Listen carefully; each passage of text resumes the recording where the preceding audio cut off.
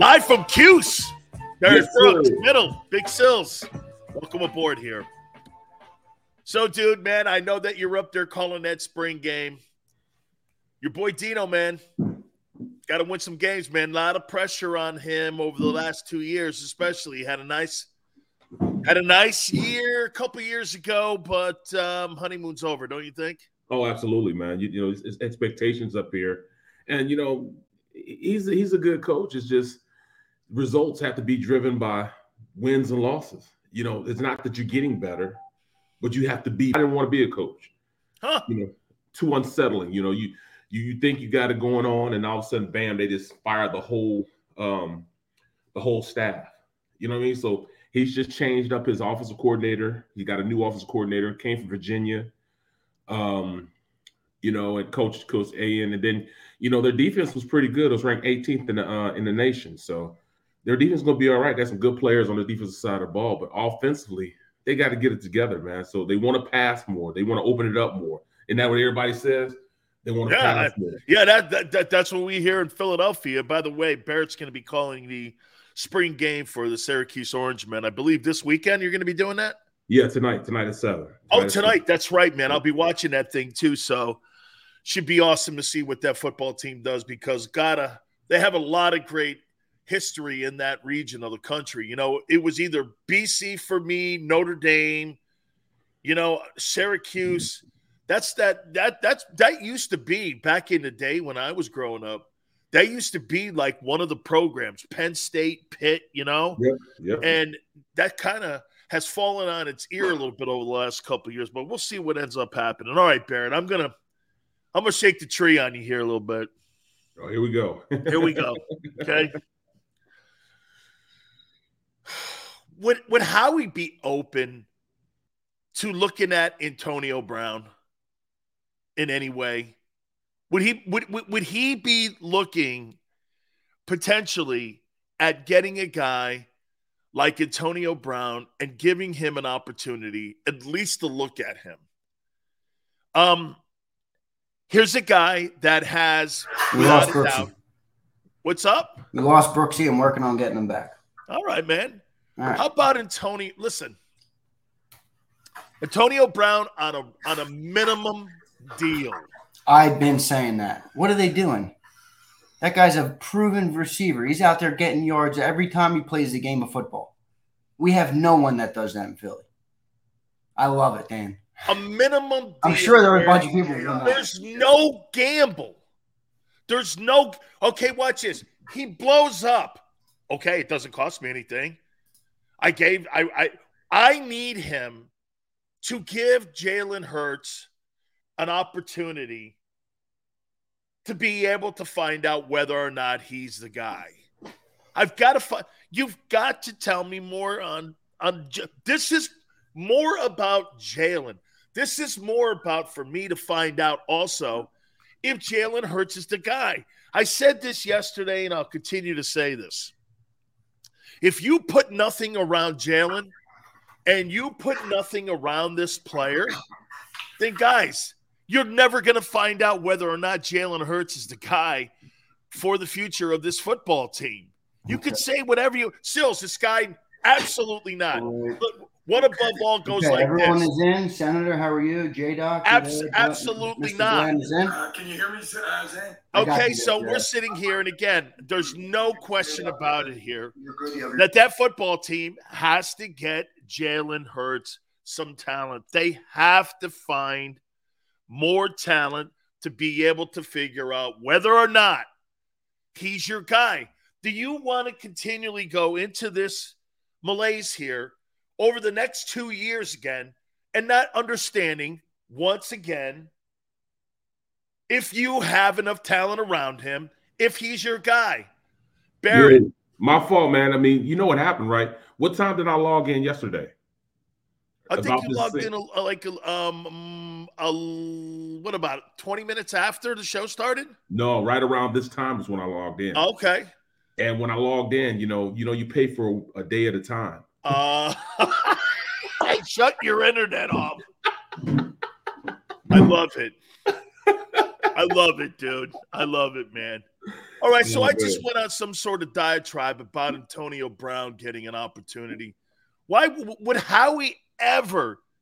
You brought T.O. in. You brought T.O. in, and look at what Kareem says. T.O. 2.0. Yep. Why not bring in Antonio Brown on a on a minimum, league minimum contract? Give him an opportunity to come in here, and again, give Jalen an opportunity to at least have a top flight. And you know what you get out of it too, Barrett? You get out of it. Well, here's Jalen, and he has a chance to throw to a Hall of Fame type wide receiver. If he blows up, so what? You owe. It's going to be minimum. What do you think about looking at AB? You know what? And I wouldn't have to worry about him messing up the locker room. He usually doesn't mess up locker rooms. He messes himself up. He blows himself up. So did you play with him? I never played with him, no. Okay. But I mean, if you bring him in, he comes in, he's definitely, one of the hardest working guys, be one of the hardest working guys on the team. He'll be the most focused. He'll be wanting to be great. And he's going to command that the ball goes to him.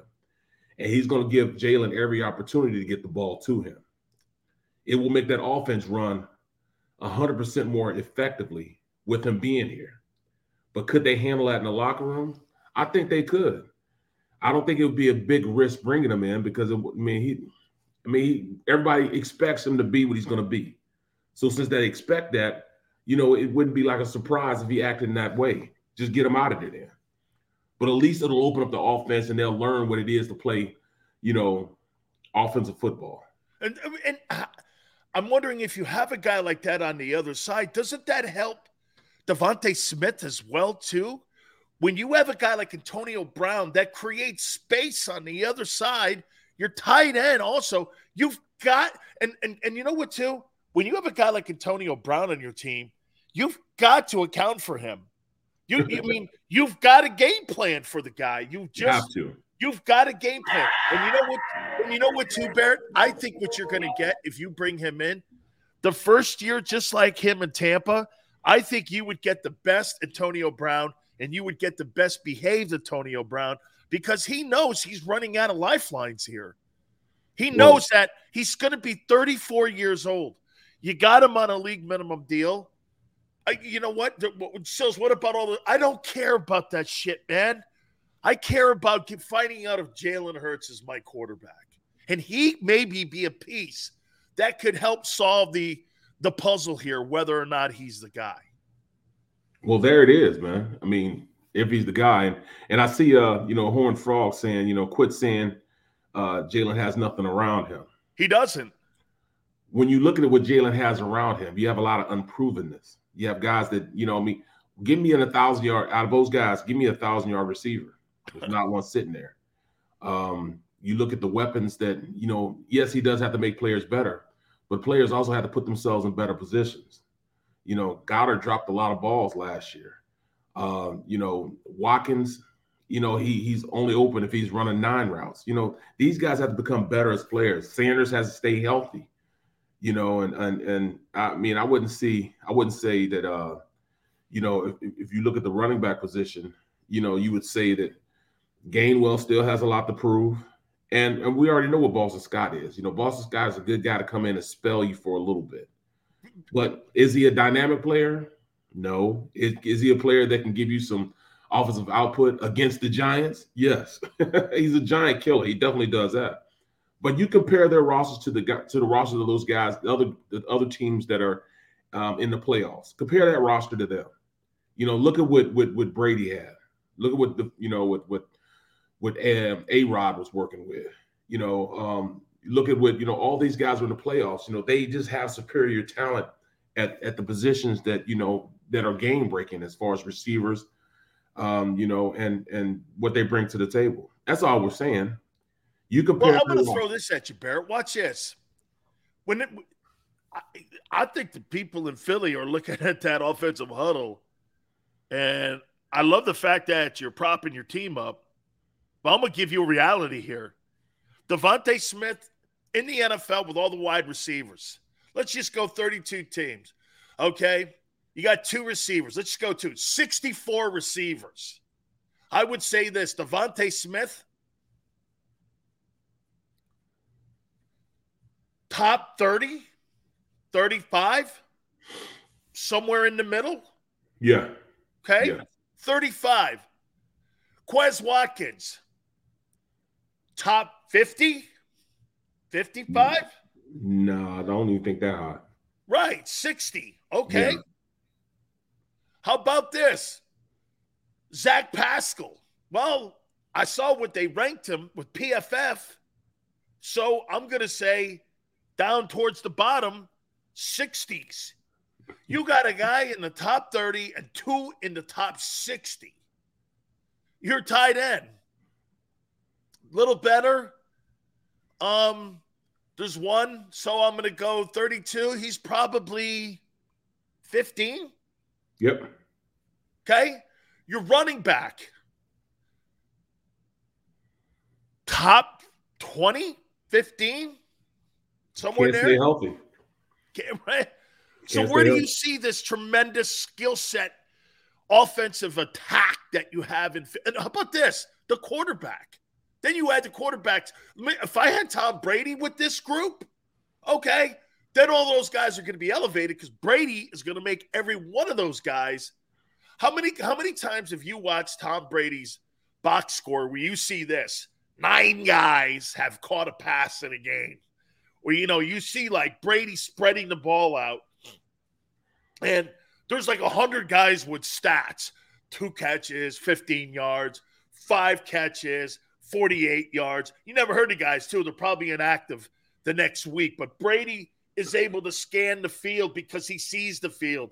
You see, this is what's happened to Jalen here, folks. And it's a progression thing in his career. When you start as a football player, you're like this. As you start to get more experienced, you start to do this. You start to see this. And I'll tell you something, how you school a quarterback. Bill Walsh told me this a lot of times when they were developing Joe Montana. You know why Montana rolled right all the time? Because he was able to manage half the field. Joe couldn't see the entire field right away when he first came out of Notre Dame. That's why that great pass in the back of the end zone where he hits Dwight Clark, he's rolling right. He wanted Joe to manage half the field so Montana would roll right. And then as his career progressed, Montana saw the field. And he was undefensible after he started seeing the field. Jalen is still with blinders on here. This is how he sees the game. This is why the reps are important for him. As he gets more open, it'll help him. But if he doesn't have guys who know how to get open, he'll never get those blinders off. He'll never get them off. You need to have skill set guys in there to help. Barrett, you know this. You and me, when we first start, shit, man, we got everything right in front of us. But as the years go on, you know this, right? Dude, if I see you sitting back, I know you're probably trying to get around on somebody, or you're trying to run a trap. If you go this way, I told you before, if you go this way, I got to look back inside again. That's just seeing the game. He doesn't see the game yet. It comes with, just like you said, as I first started out, it was basic. All right, I'm starting left tackle. At the most, it's Barrett block the end. Barrett block the end. But as the game progressed and I started understanding what I'm looking at, then it's starting to open up a little bit. So when I started seeing, all right, I got a defensive end and he moves in a foot closer to me, and I see the backer walk out a foot, that means they're going to run an in slant and a back or around. So then I take a progression from that. And I said, all right, there, I'm looking at the safety. The safety comes down in the box. Safety came down in the box, and the Mike linebacker slid on my side.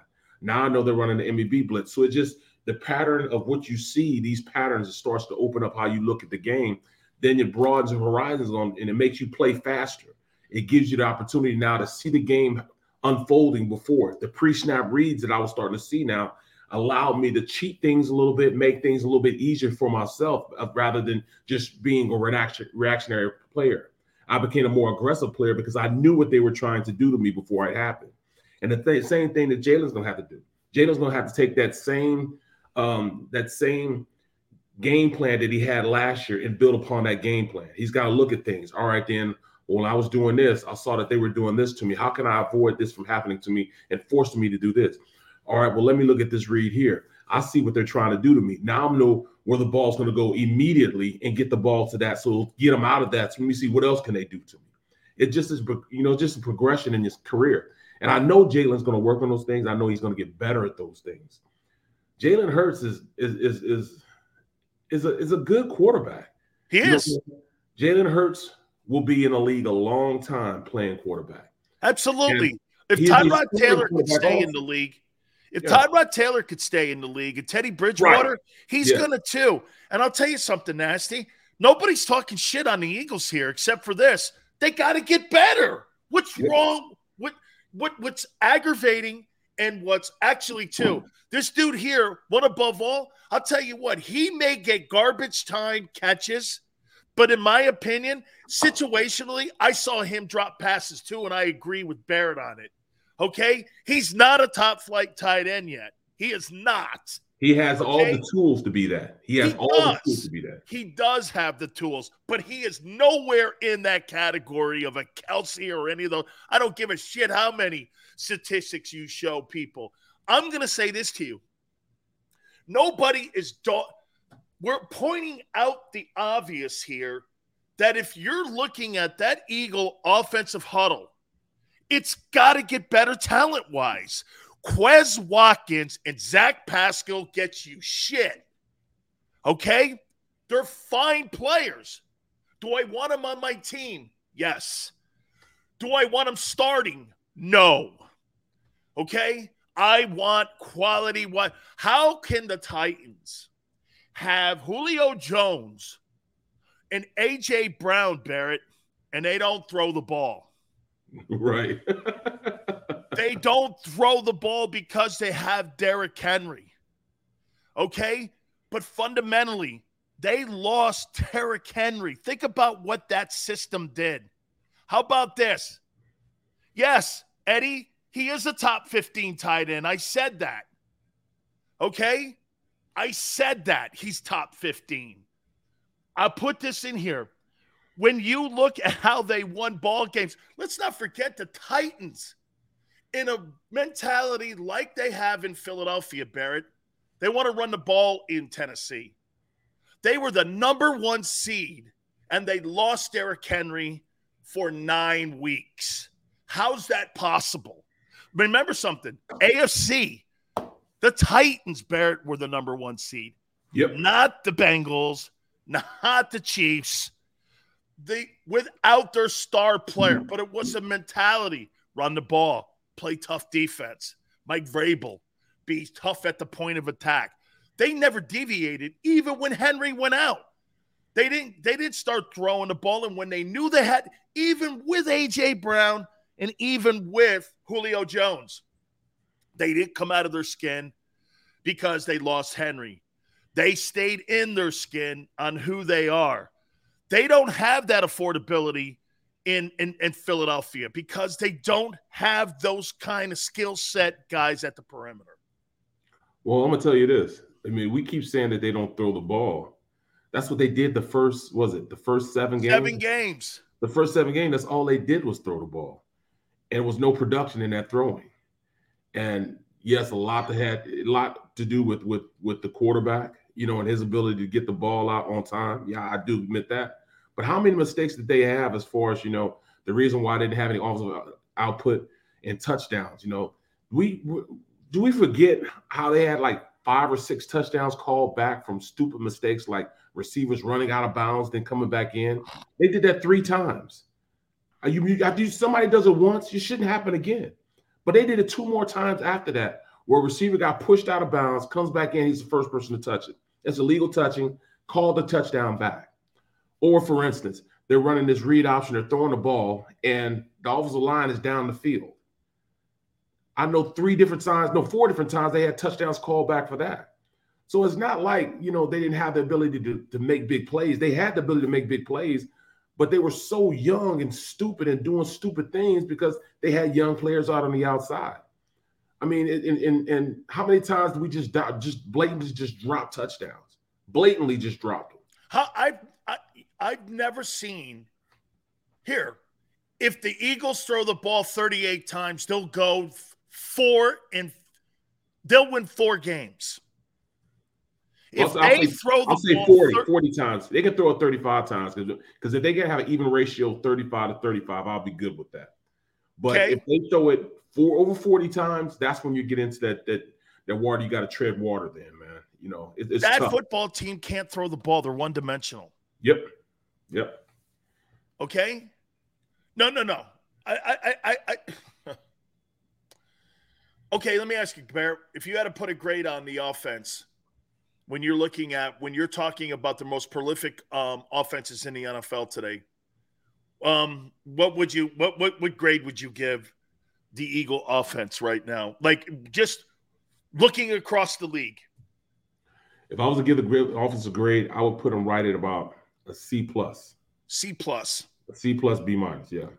Which means barely able to make it to the playoffs. And the reason why I say that, because if you're comparing them to offensive output, it's all about scoring points. And that's what wins. And you take the teams like Kansas City, you take teams like Bills, Bengals. You even look at A-Rod and those guys. You know, if you can't score points the way you score points, you know, you just can't compete. And that's what happened with the Packers. The Packers scored a lot of points early, and then in the playoffs, I mean, that last game against the 49ers, they just couldn't score. You know, it was a scoring offense. They just couldn't score. So when I look at the Eagles are a team that's ground and pound, just wear you out. And at the end of the game, if they're close, they're going to win it because they can go down and they can take control and they can keep the clock on their side and time possession and grind it on out. But how many times has that happened in the NFL? Yeah, but you know what happens with that Eagle team if they have to come from behind and win a ball game? Right. The red zone offense starts happening. And if they get behind – here, you know how you beat the Eagles? Get a 10-point lead on them. It's over. In the beginning. You grab a 14-point lead on Philly, you beat that team. They do not have capability of coming back because they can't throw themselves out of trouble. They don't have that kind of offense yet. Watch this. Can Kirk Cousins throw that Vikings team out of trouble? Yeah. Jefferson and Cousins, who's thrown for 4,500 yards. I'm giving you stats and facts when I talk. I'm not just talking shit here. By the way, when people think, look at it, let's compare it to the Dolphins because Tua and Jalen will always be compared. I don't know. I look at the Dolphin offense right now. I look at that and I think that's a B+. Yeah. That's a B+ offense. Okay. Even with that quarterback, they're a B+. That's right. That's the only thing and reason why to give it an A is because of the quarterback. And the quarterback has actually won ball games. I mean, you know, the quarterback has more wins than Justin Herbert has. He's got more wins. He does not have a losing record as a starter in the NFL, does Tua Tagovailoa. Right. He just can't stay healthy. And it doesn't look sexy because he doesn't throw for a shitload of yards. But that was Brian Flores' design. This new coach here, okay, I mean, this Mike McDaniel guy. And by the way, I got a list of 10 guys I want to just to show you how now we're now in the land of Howie Roseman. I'm going to show you why Howie Roseman is maybe setting up the franchise like every other NFL team is setting it up here. I'm going to show you this here in a second, Barrett. But when I look at the Eagle offense, man, you put a guy like Antonio Brown, it changes the entire dynamic of your approach on how you do it. And by the way, I saw somebody say something. Well, we really don't know what the team will look like, you know, and the final roster will look like. So what are you going to do? Add a guy off the draft and just assume again? Barrett was just talking about that. Quez can be good, maybe. Sanders has to stay healthy. We believe Devontae could be this. This is all pie in the sky conversation. You get a guy in the draft, that doesn't make your offense better. You don't know that until you step on a field. You know, very few. Am I sounding like a hater? Well, I mean, you're telling the truth. Sometimes the truth sounds like that, bro. How many guys? I mean, I'm gonna tell you the truth. The last 2 years, is not how it's supposed to be. Those two LSU wide receivers cannot and will not be what happens every single year. You're not going to get a Jamar Chase every year. You know what I'm saying? You're not going to have that prolific of a guy come in and play like that. I mean, before this guy came in playing like that, what was it before? Who was it? Odell Beckham. Even DK Metcalf couldn't put up the numbers that those two guys came out and had. You know what I'm saying? So that's an anomaly, bro. You know what I'm saying? That's not what you regularly see in the draft. Guys can come in and make that instant of an impact going in. So who do I think there's somebody in this draft that can do it? When I look at these receivers, I see guys that can do it. They have to learn it. Like, what's his name? Drake? Yeah, Drake London. Drake London. I think he can come in and be okay. He'll be like a DK Metcalf. But the only guy that I see come in and make an instant impact like Jamar Chase is probably Williams from Alabama. That's what I think. You know what I'm saying? Even with him being hurt, I think he's that dynamic of a player. He can come in and give you an instant impact because he's gonna play the first game. You can believe that. He's almost healthy enough. He's gonna play the first game. Tua Tagovailoa is 13-8 as a starter in the NFL. Early part of his career. So this guy's won more ball games than Justin Herbert has. Right. It's not that he can't win. It's can he stay healthy? I want to show you something here, Barrett, about, I was talking with my friend Jason Cole yesterday. And what was funny? I kept asking him questions about these guys. And I've never heard really probably 90% of – do you know, Barrett, that there were 10 new head football coaches that have been hired now in the NFL this year? 10 out of 32 teams. 10. And they all have – that's so money. Don't you think that's a lot in turnover? Yep. That's way – usually it's around about 5. But you say 10? 10. There's 10 new head coaches. I'm going to name – watch this. And I think that there's a blueprint that's got Howie Roseman's name all over this. And I'm going to show you why. Did you even know who Nick Sirianni was when? Nope. Vaguely, right?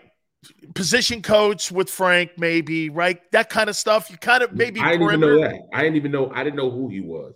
Like you can't. I don't know who Minnesota's offensive coordinator is or defensive coordinator. I don't know any of those guys unless they get brought up in casual conversation. So that's why I didn't know who Nick Sirianni was. I didn't know he was with the Chiefs. So I had to Google it, had to go in and see where he's been, what he's done. You know what I'm saying? For me to say that I knew who he was in the slightest would be me lying. I don't know who this kid was. I didn't know who Gannon was. Now watch this, Barrett. Dolphins, Mike McDaniel. Someone asked me, what do I make of him? I don't know. Right. Right. Watch this. I don't know. I guess he came from a great coaching tree. I don't know. I don't know who he is. But this is a guy, again, that probably deals with the front office. It's not a big personality. Watch this. There's not big personalities on all of these coaching hires. The Bears, Mike Eberflus. You ever heard of him? Eberflus, I did hear from Eberflus before, yes. Okay. I don't know anything about him. Yeah, I just knew, because his name has been called out a lot as far as with coaching and head coaching opportunities, So I did know who he was just because, his name has been brought up a lot. And then he was with, A-Rod. McDaniel's his name from Miami. Yes. We still don't know what he is. Now, I'm saying that he can come in and be innovative as far as getting guys to rock because that's what he did with Deebo Samuel. But did he call plays? And there lies the problem with a lot of these coaches that I say. A lot of these guys don't call the plays while they're offensive coordinators. Like Shanahan, he called the plays there. You know what I'm saying? Andy Reid calls the plays. Right. I don't care what they say about the coaches on the sidelines there. Andy Reid calls the plays in Kansas City. Well, it was the same thing with with the Colts. I mean, I don't know if Nick Sirianni called. Nick Sirianni didn't call any play. Even though Frank Reich called those plays. And by the way, it's okay to Barrett. It's okay to hire like that because Andy Reid didn't call plays in Green Bay when Mike Holmgren was there, and he got the Eagle job because he helped develop Brett Favre when he was up there on that Mike Holmgren coaching tree. So again, it's not so important that you have to be a guy that's entrenched in the play calling. If you're around guys like Andy Reid, Doug Peterson, same thing, was around him. You know what I'm saying? So you don't really have to be the coordinator, but when you're around a guy like that, it helps. Nathaniel Hackett, I know his dad, but Nathaniel Hackett is the head coach of the Broncos. Okay. Right. And is he so he got the job because his last name is Hackett? Paul Hackett's his dad. We know that name. Yep. I'm like this. Okay, Nathaniel, great.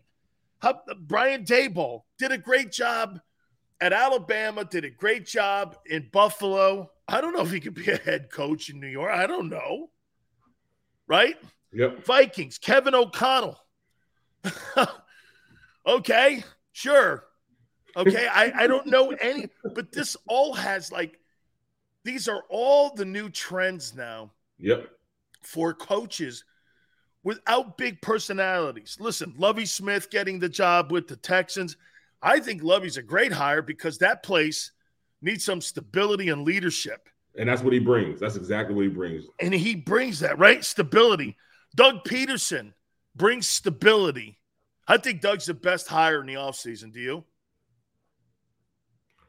I think it is, man. And it's a huge hiring, too. You know, I mean, respect factor that's there. Respect. So, you know, at the end of the day, if you have that, and it has a lot to do with, you know, how these players are going to react to them when they come in. You know, the first time you meet them, that first impression means a lot. I mean, and it was kind of messed up, especially the last 2.5 years with this, you know, COVID thing, because a lot of these players couldn't meet their coaches. So, you know, that was tough too, man. But at the end of the day, you know, you look at what's going on now. It used to be a good old boy system where all these coaches were just, you know, circled through. You know, he go through his tenure there and he go to another place, you know, and they just hired him just because of his name. Well, it's the new wave thing is to hire guys that are young, and you know, I mean, I guess it's the trend right now. You know, guys that haven't been head coaches is starting to be the trend that the NFL is going into now. I've got a great topic for you. I kind of brought it up a little bit on the afternoon show yesterday. Who wins more games in the next 5 years, Nick Sirianni or Doug Peterson? Hang on. Hang in there. I want to hear everybody's thoughts on this too. Okay, who you think wins the most games over the next 5 years? One guy's got Trevor Lawrence. One guy's got Jalen Hurts. He's Barrett Brooks. I'm Dan Sileo. You're on the middle. Back in 3.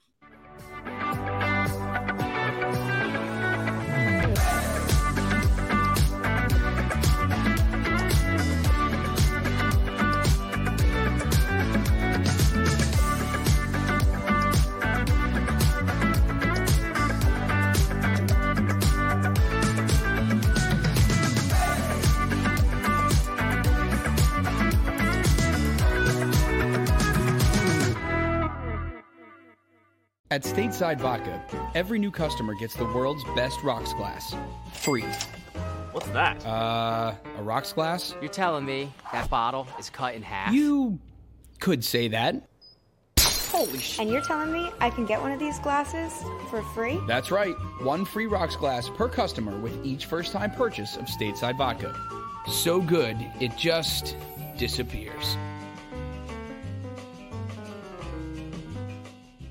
Imagine for a moment that you went to work today and when you came home, you were catastrophically injured. Your life and your family's life. That's what happened to union construction worker Mike Little. I was scared of what the end was going to be, but to be 100% honest with you, I knew I was going to be all right just by talking with Brian. In my heart, I just knew everything was going to be all right. Call the firm and find out why they say, "We got this." Call 215-458-2222. Go for the midnight dares. Go for the memories. Go for the view that goes on forever. Go for the bubbles in your bathtub and in your drink. Go to bed whenever you want. Or don't. Go for him. Go for her. Go for the win. Go to Ocean Casino Resort. Book your trip at theoceanac.com.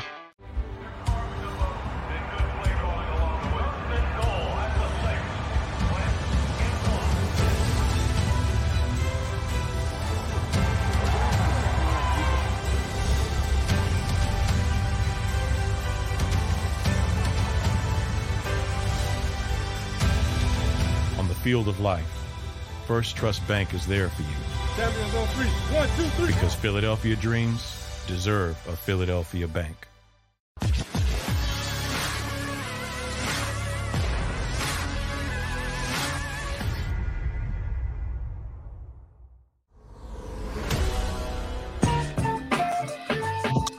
Welcome back to the middle. Barrett, Brooks, Dan, Sileo. So I guess the World Cup is doing their groupings today. There you go. No, wait. Golf. Well, no. Here's why America will never, ever in my lifetime get to a Final Four in World Cup play. You want to know why? Why is that? Because it's nothing but country club kids in America and around the world. Kids and people have nothing play soccer, and you don't have to pay $25,000 or $30,000 to join a club and go to all those camps. And after a while, what they do is they just got a bunch of rich white kids that belong to country clubs. And quite frankly, when you look at Chile, you look at Brazil, you look at Italy, you look at Germany, soccer's open to everyone. Okay, you can be poor in those countries, and many of them are. How can Costa Rica? I'm not even sure they have indoor plumbing. How can that team beat Team USA all the time? How can they be one of the better teams in the world? And we have all these resources. America, it's an elitist bunch of kids that play on the U.S. national team. Now, it's getting a little bit better. You know, they've gotten better, but Argentina, those kids come from nowhere, Barrett, with no money, and they're given opportunities. You want to know why basketball and football, many of the kids, when you see a bunch of inner city kids on the national team, that's when the United States will be somewhere. That's when the United States will be somewhere in the world. But right now, guess what? It's a joke to even think that we'll ever compete with somebody like Brazil or Argentina or any of those places. It never happened. You're absolutely right, because it doesn't give parity. You know, it doesn't give you an opportunity. You look at basketball. Basketball is something that kids can play in the park. They can get better. They can hone their skills. Football, you know, is kind of the same way. Yes, an expensive sport, but it's not something that we make our inner city kids play for. They have a lot of programs which keep them in the fold with football. You know, so a lot of their dreams can be put, you know, because they play it. If you have a dream and you don't realistically have a shot or an opportunity to obtain it, it's tough. That's why, you know, hockey, you know, it's not a lot of black kids in hockey because the sport is just the equipment damn expensive, man. That's right. The equipment, shoot, the skates along, the CCMs, those are $650. Right. What kid in the inner city has an opportunity to get the padding and all that stuff? And by the way, it's funny you said something to me a couple of days ago. You played soccer early. Yeah, yep. You know what happened? It gets to a point, every kid in the world or every kid in America plays soccer early. Then all of a sudden, when your parents have to see that, they have to send you to an Ajax camp or they have to – you know who told me all this too? Who that? Landon Donovan. He's the guy that told me – I'm friends with Landon Donovan. And Landon Donovan told me when America opens up the opportunity for everyone in this country to play it without – being hijacked and the parents have to spend $100,000 to get their kids where they want, that's when soccer is going to be a player in the world in America. Until then, that's why baseball is on the decline because you just can't afford to play. All the camps you got to go to in baseball and all the travel teams, just like basketball, they find a way to get these kids an opportunity to go and play AAU basketball. But they stopped doing that with baseball. Baseball is so expensive to play. That's why, you know, a lot of kids stop playing it. It's too damn expensive to play. I mean, I just like my daughter playing softball, playing field hockey, and playing, you know, I'm like, basketball, even then, I'm like, we got to go where? Yeah. We got to go to Chicago? How much is it going to be? You know, it's like crazy. You know, so, it's become one of those money's becoming so you got to invest so much money for your kids to even compete that's why, a lot of the United States is falling behind with everybody else. You look at kids in Italy, Germany, like places like that, they have like 12-year-olds. They're getting paid by soccer clubs $1 million, paying their family $1 million to send them to these camps. Can you believe that? That's an absolute fact that they recruit these kids, send kids like Messi to these camps, and these people come from nothing. But in America, you have to pay for those camps. Right. Yep. Exactly. Okay. You have to pay for that. By the way, I want to throw this at you, and you tell me what you make of this here. Then we'll get on to the question that we asked you: who do you think has more wins over the next 5 years, Sirianni or Peterson? I think that Bruce Arians has done more for the Rooney Rule than any coach in the last 25 years for what he's done by passing this off and this team off to Todd Bowles. Now, I don't know how we got to that point, because how did we go? I mean, Bruce Arians, do you believe him that he wasn't pushed out? Or do you believe that Brady had any? I find this hard to believe, because Barrett, he's the only coach to have 2 women on his coaching staff. He did it in Arizona too. Yep. His coordinators are both black. Yep. This has always been. I played with Foot. What's that? I played with Foot. Me and Larry Foot. How about this? He was also the first integrated roommates. Rondé Barber, Tiki Barber's father at Virginia Tech. This has been something that Bruce has been a Pied Piper for his entire coaching career. Why is it so hard for the media to believe that Bruce wanted a transition plan instead of Todd having a shitty Jets job, that he wanted to give? Now, I'll tell you what, do you know that Todd Bowles is one of the very few African-American head coaches that will be given a second opportunity? Okay, most African-American coaches that are fired don't get second opportunities. Right, yep. But do you believe that Bruce in his heart really wanted to set this up for him? The Glazers have got everything set up, and you've got the GOAT. There's a lot of pressure on Todd, because what if Todd fails? Right. Okay? There's more pressure on Todd, I think, than any other coach in the NFL this year. You've got the GOAT. You're one of the very few black coaches to get a second chance to be a head coach. Just your take on it. I commend Bruce for what he's doing and what he did. I do commend him for that, but you know what? It's going to be a lot of pressure on him, period, since it's his second go-around. But I think it's more so, it's Lovey's second time also. But I think, the way, Bruce has set it up, I think Bruce set it up like that. I think the only reason why he came back and he was going to stay was because of Brady being gone. But once Brady said, I'm coming back, I think it's set up perfectly. All right, then, if I leave now, he's going to have the best chance to succeed with the best quarterback to ever play the game coming back. And he alone will allow other players to come. He already has a lot of confidence in Byron Leftwich. Byron Leftwich and Tom get along, very well. So I know that aspect of the game will be taken care of on the offensive side of the ball. All really he has to do is take care of the defensive side of the ball. So, I mean, it's you got two offensive coordinators running the team with Brady and Byron. So it's set up perfectly for him. I think it'll be easy. This will be his easiest stint as a head coach because everything's laid out for him. And he has a team. He has a squad, a ready-made squad. It's almost like it's almost like the transition is almost as seamless as when Gruden left the Raiders and came to Tony Dungy's team that he had already put together, and they won a Super Bowl after that. Dungy set it up perfectly for Gruden to come in and just win automatically. He had the defense there. He had a tough offense, ground and pound offense. And, all he needed,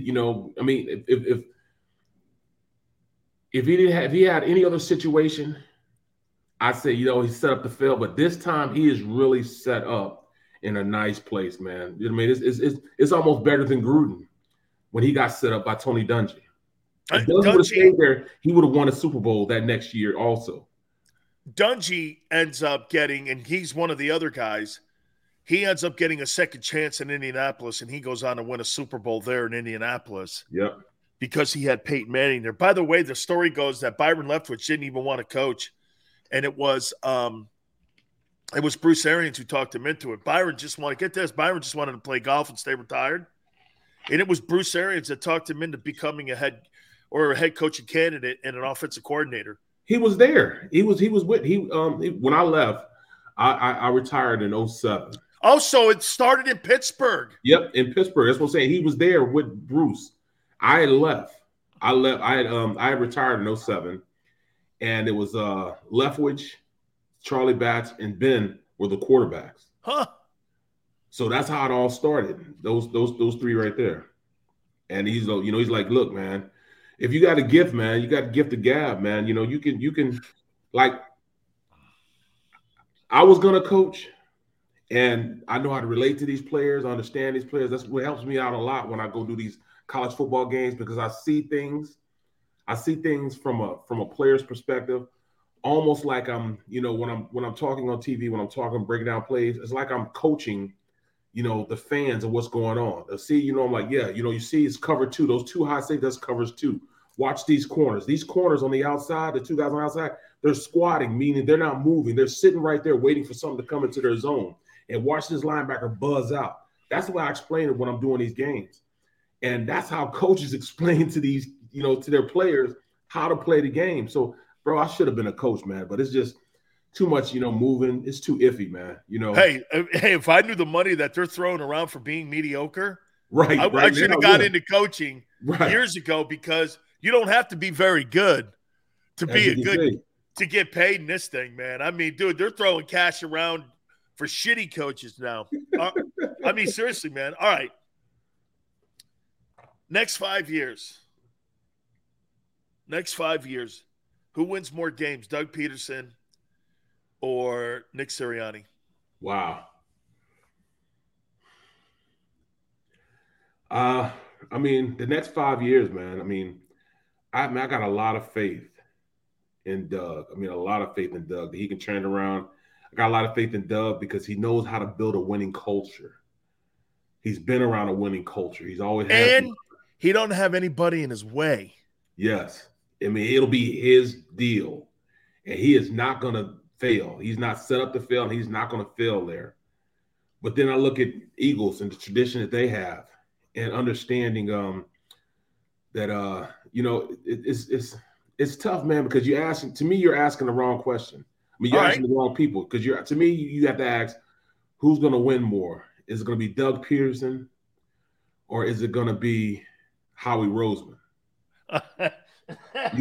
Okay. You want to take it upstairs? Oh, okay. Yeah. All right. That's fine. Who wins more? Oh, wait a minute. Here's the better one. Who wins the divorce? Doug Peterson or Howie Roseman over the next 5 years? Who wins the divorce? Xander, put the picture up. Put the picture up, Xander. Who wins the divorce? Who wins the divorce over the next 5 years? Oh, man. That's tough, man. You want me to change the question? There it is. You know what? I think that Howie has to go out and win, man. And I'm just gonna be truthful, man. I hate it because I'm an Eagles fan. There it is. Come on, man. Come on, man. Hey, man, why are you tap dancing around this question? I am. Seriously, I am. You're tap dancing, man. Big old Bears tap dancing. You know what? I'm gonna go. I'm gonna go. The Eagles are gonna win more. Howie Roseman's gonna win more games. You know, this is. I mean, these next. I think Doug has 2 years to change this around. I think he's going to change it around, but it's not until his third year where they're going to have some really good success. I think the Eagles are going to stay successful because Howie's going to make sure of that. Howie's going to go out if he's got to go out and and get somebody else, he'll go out and do that. And I think he's tied right now. He's not tied to Jalen Hurts. I think he's tied more to the guys he just brought in, to Smith, to Mailata. He's tied more to them than he is to the quarterback. So, okay. All right. So let me see. That took about 20 minutes to get there. Okay. I went around the world. No. You thought it out. Watch this. Doug Peterson's going to win more games. He's got a better quarterback. He's got nobody in his way. I do agree with somebody that threw out there that Trent Baalke will stick his fat face in. They'll jettison his ass in a minute. That's the reason Leftwich didn't get that job, was because Baalke destroyed the 49ers. And believe me, he's on the hot seat. Doug Peterson's not on the hot seat there. Doug's going to settle the waters there in Jacksonville. Will the owner have the patience? Jim Irsay doesn't have patience. You can shit all over Carson Wentz all you want. He's had 6 different quarterbacks in the last 6 years. Yeah. Has exactly. Jim Irsay. So when you have 6 quarterback changes in the last 6 years, I don't know. He's gauging everybody at the heels of Andrew Luck. Goes, that's what a franchise quarterback looks like. Well, guess what? He hasn't been in your building in 6 years, and he ain't coming back. Like Patino says, Larry Bird and Kevin McHale ain't coming through them doors anymore. Right? And Andrew Luck ain't coming through the Colts doors anymore. It's over. I look at Doug Peterson, and Doug Peterson is going to – do you think he has Andy Reid success? Yes. That means you think he wins a Super Bowl then? Yes. He's already won one. Dude, if that guy wins a Super Bowl in Jacksonville, he's a Hall of Famer. Bro, I'm going to tell you the truth, man. Doug is a really, really talented coach. His ability to not just know X's and O's, but he knows how to get the maximum out of his players. People don't understand the year he won the Super Bowl, he maximized every single ounce of those players that he had there. Bro, he had some BS there, bro. He was playing with guys like Big V. Big V is trash. He was sorry. He was soft as drugstore cotton. He was worse than the wet paper bag, but he maximized the offense around even his inefficiencies. You know what I'm saying? Jason Peters was not there on the field. He had Big V out there. I mean, come on, man. He Sproles wasn't there. He brought in a guy that unrestricted. He brought in an undrafted running back, Corey Clement. Corey Clement had 4 catches for 100 yards. Talk about maximizing potential of the players you had. And that's what Doug called a great game, and he maximized his players' potential. He had a guy in Nelson Aguilar couldn't catch a cold during his tenure with the Eagles, but he maximized his potential. That's what Doug does. Doug takes his players and maximizes and brings out every single ounce that they have in him. That's what makes – he was in the playoffs, bro. He missed the playoffs 2 years, his tenure here with the Eagles, 2 years. His first year and his last year. The only times he didn't go to the playoffs. He went to the playoffs 4 different times. So when you say, all right, Doug didn't – no, Doug won here. It was Doug's team. Doug maximized any of the BS that he was sent by that front office. So am I right when I say this? Howie took the credit at the beginning of the run and blamed Doug at the end of the run. Yes. Well, how do you win a Super Bowl and then 4 years later you win 4 games? Right. How do you go from – did they win 13 ball games that year? What? Yeah, 13-3, yep. Okay. How do you go from winning 13 ball games to winning 4 in 4 years? That ain't a head coaching deal, dog. That's a roster. That's chaos. Yes. There's all kinds of shit inside there. Fill in the gap for me, man. How do you – look, like you said, look at the bookends. Okay, so Howie's over here. He's giving himself the crown. He the self-acclaimed prophet of the Eagles. And over here, at the end of the day, it's his fault. How did it go from that to that? Bro, he has, during that time period, an entire draft class is not on this roster. During this whole tenure, during that whole time since he won the Super Bowl to now, the draft classes in between there are some draft classes, there's not one guy from that draft class there. That's how you don't do it. When you draft and the free agents that he signed were bums. Well, yeah. But you look at it. Donnell Pumphrey is not here. Sidney Jones, Rasul Douglas. These are guys that are supposed to be franchise players here. Not necessarily franchise, but players here that's supposed to be here, carry on the lineage of re-signing them back and being focal points in this defense. But they're gone, man. They're gone. They don't even have these players. You have two guys on your roster right now that are not good receivers, but are receivers on this roster. J.J. Arcega-Whiteside and Jalen Reagor are his draft picks. And you're expecting a coach to win with that type of productivity? I don't care that J.J. Arcega-Whiteside can block. I don't need him to block. I need him to catch. You don't draft a guy in the first round to block. You draft him to be explosive. So when you say that, man, it's and you're right. Look at Rasul Douglas. Rasul Douglas is about to sign. I think he might have already signed a great contract with Green Bay right now. Sidney Jones is balling in Seattle right now.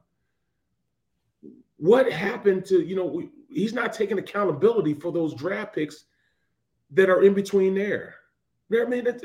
Come on, man. This entire draft class is not there. How does that happen? And we're not talking about 5 years ago. We're talking about a few years ago. Right. Dan, if you 3 years ago, you have an entire draft. You might have drafted 10 guys, and not one of those guys is on your roster. That's bad mojo, man. That's bad football, bro. Douglas signed a $20 million deal with the Packers. See? And he cut him, right? He cut him, yeah. But he was balling. They just signed him back. He was balling, dog. I liked him when he was here. They just didn't run a defense, that could help him out. He was long. He's not like fast. Diggs. He's just like Diggs. Just like Diggs. That's a perfect example for him. He's a heady player, smart player. They just didn't give him an opportunity to grow. Damn. Hey, okay. Here's one too. Who do you think the fans are looking forward to more coming to Link? Wentz or Doug? Oh, without a doubt, Wentz. Oh, they want his ass, right? Oh yeah, they'll applaud Doug when he comes in. They'll roll out the red carpet for Doug. Wait a minute. The Eagle fans are gonna cheer when Doug walks through during warm-ups. Absolutely. Yes, they will.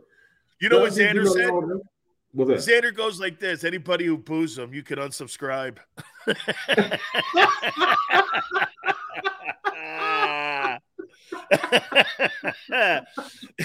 He's like, hey, you know what? You don't have to come back. See, here's how I thought Philly would do him, though. Doug first, Doug, then Wentz. I thought that they would get this guy, applaud him, stand. See, this is what I would do. I'd do this in the warm-ups. And when the game's on, hey, you're the enemy now. Bro, I played against my cousins on different teams, cut block them and everything else, bro.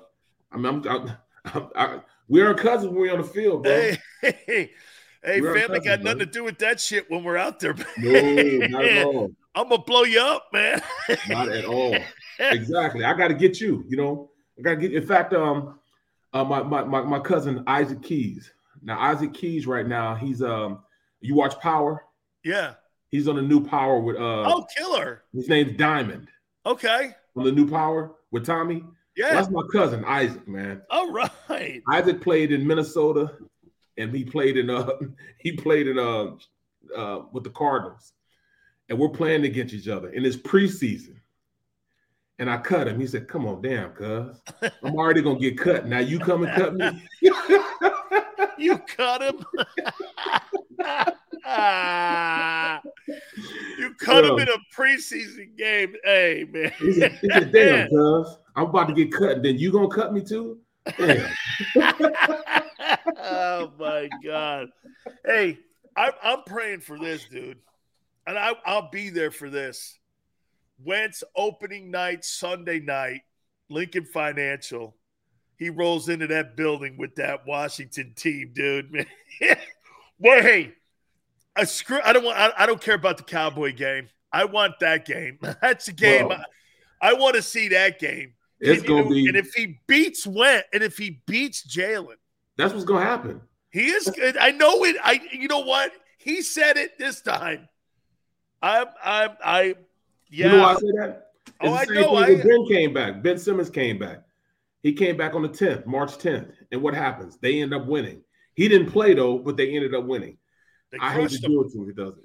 I hate if he does it, man. I hate it because it's not that I don't like him. You hate his disposition. Yes, I do. I want to. To me, he doesn't have the Eli face, but he has the Eli disposition. Yeah, I don't like that, man. It's got to be trust and all that other shit. Right. He just doesn't. You know what though? It's funny. I want to hit on something. Jim Irsay said something again, Barrett. No, he didn't. Yeah, I'm gonna tell you what he said about him. It's kind of indirectly aimed at him. We'll hit on that. We'll also take a look at some of the things that are popping up in the draft here. And potentially the Eagles either moving down or up again to look at a particular player. He's Barrett Brooks. I'm Dan Sileo. Hour 2 coming up. Keep it right here on The Middle.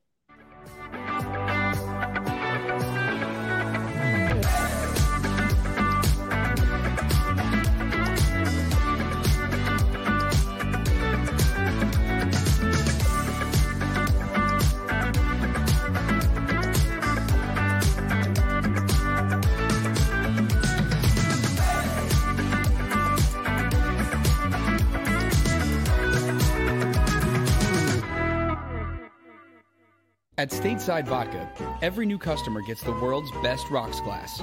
Free. What's that? A rocks glass? You're telling me that bottle is cut in half? You could say that. Holy shit. And you're telling me I can get one of these glasses for free? That's right. One free rocks glass per customer with each first-time purchase of Stateside Vodka. So good, it just disappears. Imagine for a moment that you went to work today and when you came home, you were catastrophically injured. Your life and your family's life. That's what happened to union construction worker Mike Little. I was scared of what the end was going to be, but to be 100% honest with you, I knew I was going to be all right just by talking with Brian. In my heart, I just knew everything was going to be all right. Call the firm and find out why they say, "We got this." Call 215-458-2222. Go for the midnight dares.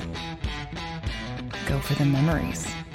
Go for the view that goes on forever. Go for the bubbles in your bathtub and in your drink. Go to bed whenever you want. Or don't. Go for him. Go for her. Go for the win. Go to Ocean Casino Resort. Book your trip at theoceanac.com.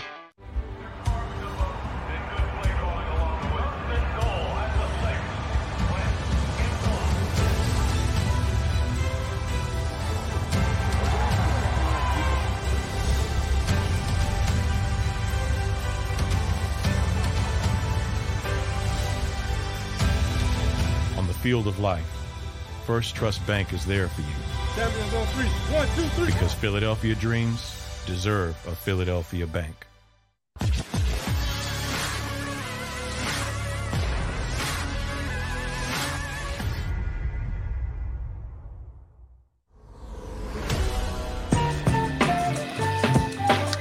Welcome back to The Middle, Barrett Brooks. Dan Sileo. Here on The Middle, Barrett Brooks will be broadcasting tonight. Espin? Yes.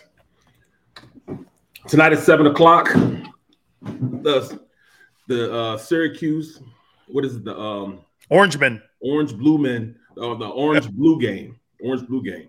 The Orangemen. So, I can't wait, man. Walking the halls that Jim Brown walked in, and I mean it's unbelievable up here, man. How much? How's the facilities? They're just all right, man. They're not, and this is exactly why you have to be able to compete in college football with better facilities. If you don't have the best facilities, players just won't come. And right now, these facilities are kind of average, might be a little below average, and I think that's hurting them in their recruiting. I mean, Kansas State went out and redid everything. I mean, everything. So now it's one of those. It's one of the top in the Big 12 as far as the facilities, the indoor, the workouts. I mean, even in their workout facility, in their gym, they have a hill that they can run on. It's a 60-foot hill that they do sprints on. You know what I mean? That's big time. A sprinting hill, crazy facility there. How about this, man? When I was at Miami, it was the worst facilities I had ever been around. We had a 500 square foot gym, weight room, rusted weights. We didn't have any. You know how we practiced for our AstroTurf games? We went over to the baseball diamond and we practiced in the outfield. I don't know how dude, our facilities, and they're still behind, like you said. Miami's just catching up now. They're still behind, but we had an old stadium in the Orange Bowl. But you know what they made sure they did? Guy by the name of Alonzo Highsmith, and we had another guy by the name of Mel Bratton. What they did was they made sure they recruited all the kids in the South Florida area. Every one of those kids, they made it seem that, hey, this is a civic pride team. This is going to give you an opportunity. So they recruited inner city kids. And guys like Lou Holtz and all these other guys like Joe Paterno, man, they're not going into the inner cities, man, to get some of these hardcore kids out of there. But you know what they've done now? Now, Saban, Dabo Sweeney, all them dudes know what a hotbed is, South Florida is. They're going in to the hood. They're going into grabbing. Do you know the year that Alabama won the national championship? Every single guy that was a secondary guy was from South Florida. Wow. How's that happen if you're UM? When you got Alabama with all them dudes that were from Miami, not just the state of Florida, Miami, in your secondary, Carroll City. City. You're wondering why your team is 7-5 every year. Well, you've opened up the pipelines and you've allowed people to come into the back door. And then when you add the shitty facilities on top of that, Alabama's facilities, Barrett, I'm sure they're top notch. There's probably second to none. There's probably no better facilities in the country. Right. And then you got the best coach on the planet with the best assistant coaches on the planet. That's the key, in my opinion. When you're an O-lineman or you're the guy that's with the Eagles now, right? He was an offensive line coach at Alabama. Dude, yep. I'm getting that kind of coaching. I'm going to Alabama. Right, exactly. He's putting me in the NFL. It's not always about the head coach. It's about the assistant coaches. You agree?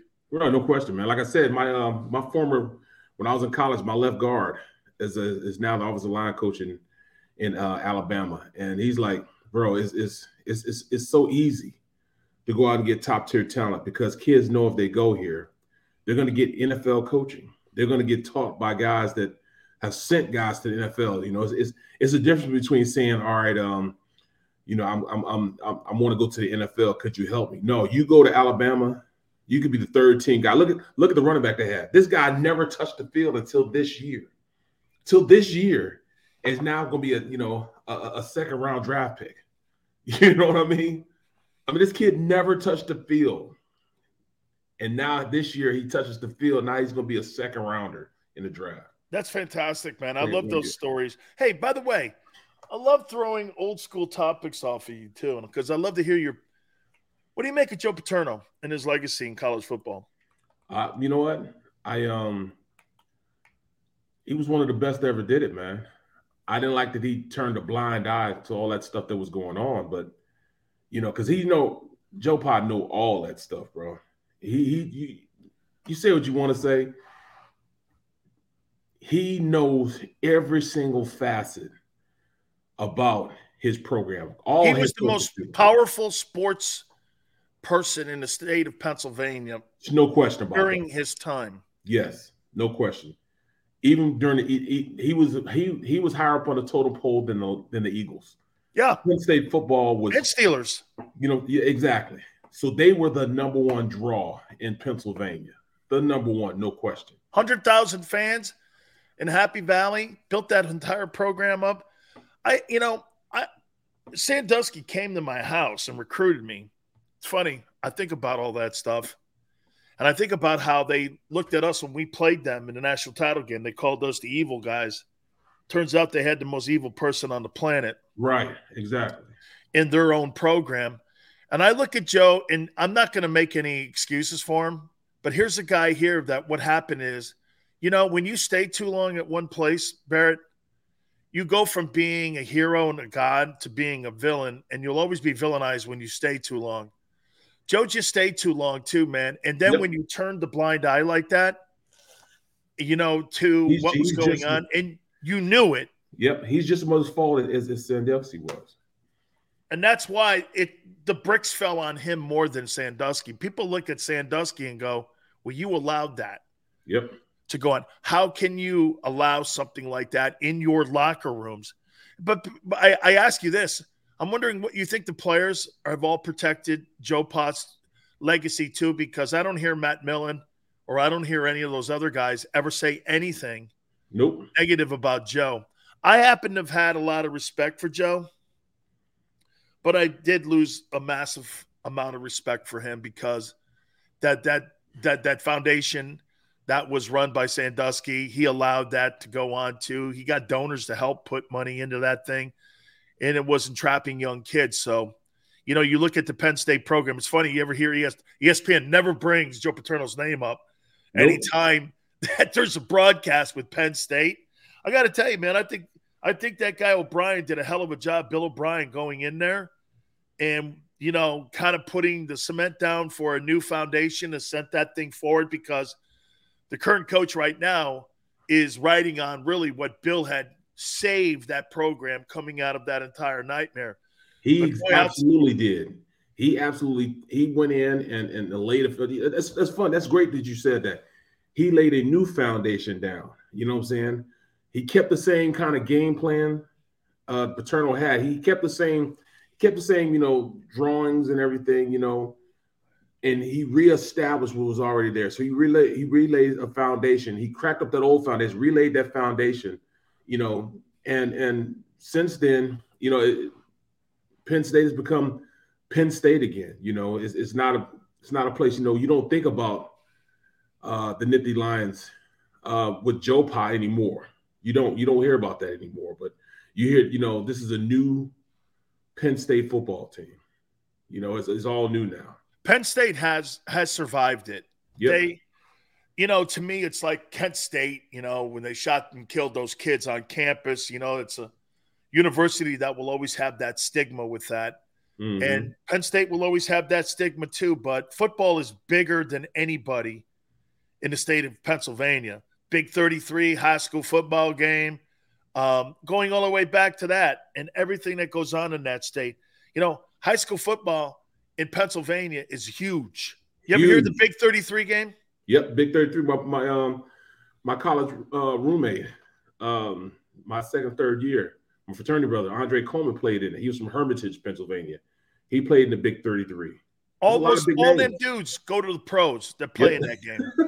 I mean, really, if you look at the roster, it's some of the biggest of all time. So I was just curious because, we're kind of hitting. But the guy they got now, James Franklin, I'm sorry, man. I think he's overrated. They gave him a $10 million per year deal. I'm sorry. I don't see it. He finessed it. He finessed all them coaches that were leaving. And he just had one. I mean, he had the Texas job? The Texas, they said that they were, kind of considering him because he's he's LSU too. LSU, yep. So he's a great recruiter. And that's why people want to bring him in, because he's a great recruiter. He can get these kids to come. And I don't know necessarily what he does on Saturdays, you know what I mean? You know, I think he lets his position coach. And some coaches are like that. Some coaches they let their position coaches coach. You know, like BC Cowher was like that.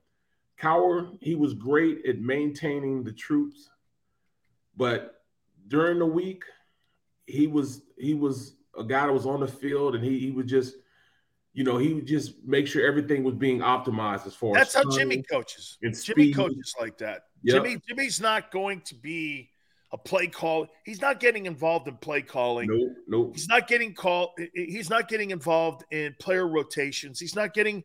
He will during the week. Yep. But he's not doing that on Saturdays or Sundays. That's just not how he operated. He managed his assistant coaches. Yep. And the assistant coaches managed the players, and Jimmy managed it all. Yep. That's how he ran his football team. All right. I got to throw this at you here, man. Jim Irsay can't stand Carson Wentz, dude. I want to hear what he said. He goes, Matt Ryan currently is exactly what this franchise needs after what we just went through. What? Yeah. He's exactly what this franchise needs, Matt Ryan, after what we've just gone through. Was Carson Wentz that much of an ass? I mean, Xander said Irsay took a gigantic dump on Wentz's chest. Dude, I saw these out of the owners' meetings. Every time Jim Irsay's asked a question about Carson Wentz, it's actually with hatred. I mean, I thought this was. I said, okay, got all the guys in Washington. It's over with now. Yesterday's like, yeah, Matt Ryan is exactly what this franchise needs after what we've been through. Hey. Dude, is he, dude? I mean, all right. I'm not a Carson fan, but did he do that much damage? He crushed Irsay, bro. See, I think Jim Irsay is a whack job, Joey. I think he is a whack job. Yeah, he is. Carson didn't do all that, man. He didn't. And so the more he opens his mouth, the more I'm like, man, this guy, there's no way Chris Ballard and Frank Reich wanted to move off of Carson. Jim Irsay, man, he freaking hates this guy, man. Look, get this guy's ass out of here. Right. Either Carson goes or both of you go. Or both of you go. Well, hey, Carson, we love you and all, but we're sending you to Washington. Can you imagine? Their jobs must have been on the line. I guarantee you that was not a Democratic. You know how Frank goes, yeah, this was kind of like, the three of us and a Democrat. I don't believe that. And now it's time to say goodbye. Hey, as soon as that Jaguar game was over, Jim Irsay must have popped open that bottle of pills and that bottle of whiskey that he had in his car and took those oxycodones and said, look what happened. What do you have, $35,000 in cash? Hey, what owner has $35,000? Can you imagine if me and you did this? 2:00 in the morning. We have open oxycodone things in our seat, $35,000 in cash, and we have prescription pads. What do you think would have happened to me or you, man? If that would have happened, the NFL owner, I think he got a fine. I think he got 3 months suspension over that shit. But right. You and me had been out of the game forever, man. Bro, we'd have been locked. I'd have been locked up. Open pill bottles with oxycodone on it, $30,000 in cash in his seat. And when they pulled him over, how you doing? Yeah, I'm doing great. Yeah, I'm great. And I'm like, why are you so twitchy, dude? The cop probably was like, man, why are you? I'm going to call you Jim Twitchy Irsay. Get him out of here. Get him out of here. Get him out of here. Okay, Jim. We're going to work on this thing here. Man, this guy, hey, watch this, Barrett. Here's the owner's box after the Jag game. Yep. Get his ass out of here. Get his ass out of here. Bro, I can't believe he's still saying stuff, man. Dude, he's still barking after what we went through. So I'm pretty turned around. Look, I bet he said, hey, you got one more time to say something. And you're talking to Frank. Hey, you got one more time to say something positive about him. and you might be out of here too. Dude, if I'm Carson too, man, just keep your mouth shut. Don't say nothing. By the way, I think they play them too. I think the Colts play Washington. Hey, Xander, put up the Eagle schedule for me here. I want to get Barrett's thoughts on this here. See if we can go through this. See if we can put the schedule up here. I want to get, watch this. I want to get your opinion. I played a little game yesterday. How many wins you think? And we're going to have some fun here. Okay, I know that roster's not set, all that shit. I got it. But I want to get your opinion on what you think this football team is going to do this year with the schedule that they have. And by the way, it's one of the easier schedules. Okay.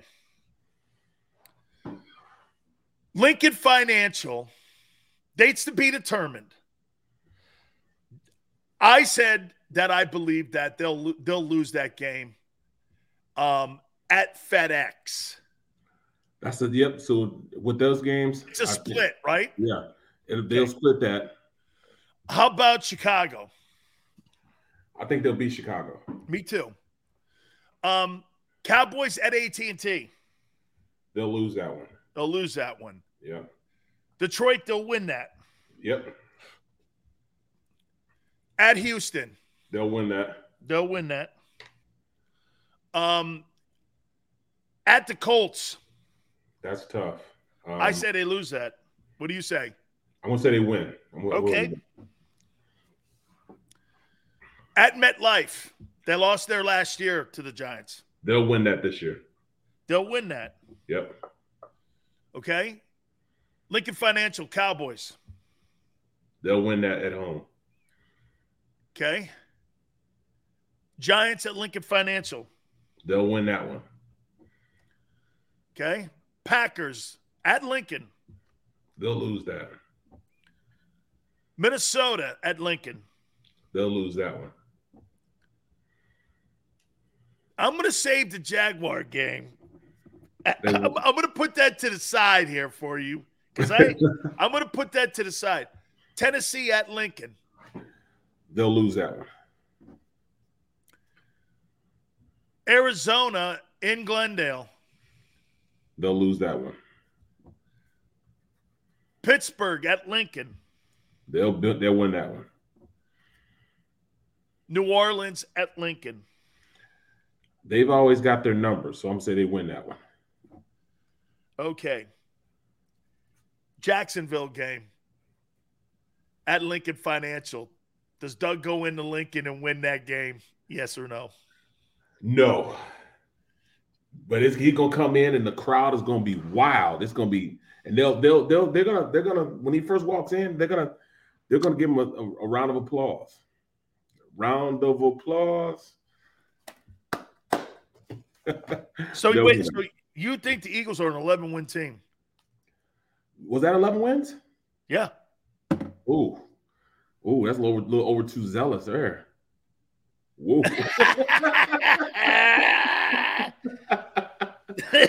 Overzealous right there. I got 8 and 9. You know what? You got 11 and 6. You got 11 and 6. No, they're not going to be 11 and 6, man. But I think they're going to win 9 games again. They're going to be okay. So we're probably in the same room. Right. 8-9, 9-8. Same team, right? Somewhere in there. Yep. Okay. The Doug game, though. You're sure the Eagles win that game against Trevor Lawrence? Xander thinks they're going to put 50 on him.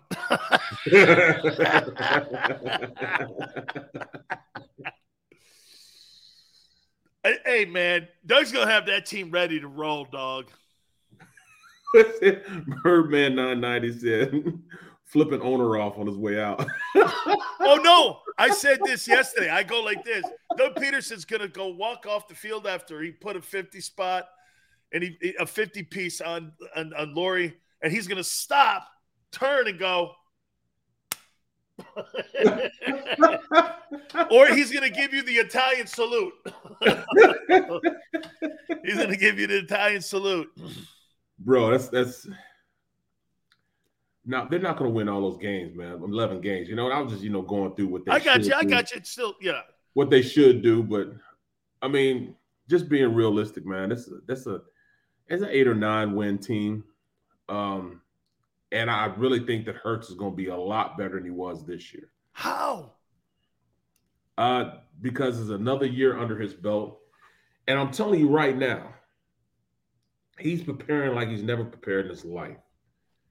He's going to take that next step just because there's so many doubters in his ability. And he's always shown the ability to come out. He's like a phoenix, man. Last year, everybody thinks he just burned out. But out of the ashes. But Barrett, that doesn't impress me. I'll tell you why. Did you prepare like Jalen did every year? Not every year. Once later in my career that I started preparing like that. Damn you, man, because you made me say the same shit. God dang you, man. Jackass. Damn. Okay. It is, man. So you're saying he's more professional than we were. Way more. And, man, and I'm going to give it to you here because that's half the game. Then because he's had so much adversity, even coming in as a rookie, starting at Alabama. I mean, just imagine that, coming in as a freshman and starting at Alabama, and then turn around losing his position. And he was the SEC Offensive Player of the Year. Yes, and losing his position to Tua, and then comes back again, and I'd have left. I'd have hit that portal. Oh yeah, I wouldn't have. That door. Hey, I would have kicked that door open, man. I wouldn't have. You would have thought I was James Kirk on the portal coming off the Enterprise, NC 1707, or beaming me somewhere, man. Just get me the hell out of Alabama. I mean, they benched him in the national championship game, man. Shit, I would have walked off I would have been such a bad sport. See? God knows I would have A-B'd him. I'd have started taking all my clothes off, walked off. Hey, you know what? I'm shitting all over AB going, look at him, how he's acting in that Jets game. What a awful – and I'm going, man, if somebody took me out like that, I'd be naked too going to the locker room, man. I mean, I find myself doing this sometimes, Barrett, acting like a media turd. Right. And I forget, man, how would I have acted if somebody would have said, sit down? I would have said, shit, Dad, I'm leaving. I was a bad guy like that, man. Seriously, national championship games. Guy took me out one time. I threw my helmet under the bench like this, just threw it. And Butch Davis goes, oh, I threw it. And Butch goes, go get your effing helmet. Don't act like that shit. I'm trying to rest your ass. Jesus criminy. And I'm going like, rest my ass. And Jerome's relax. I mean, I was terrible. See? And so I'm sitting there going, AB, what a lowlife. How can anybody act? And I'm going, my family's like, really? And look, as you went outside after the game and jumped in your Corvette. Yeah. Heading over to Strawberries with my boys. Table 6. Sorry, Aunt Betty. Table 6 is like a fine restaurant. It did have poles in it. I thought I was in a fireman's house. I didn't know. I thought I was in a firehouse. See? But, it's But, dude, different. he's preparing. Come on, man. You know what? So is every other quarterback. He is, but he has shown the propensity, man, to be out there. And really, he's never came back the same guy as he left. You're willing this guy, I have to. You're willing him. But honestly, has he come back and shown you the same product that he's had the year before? No, he has weathered people's doubts on him. Yep.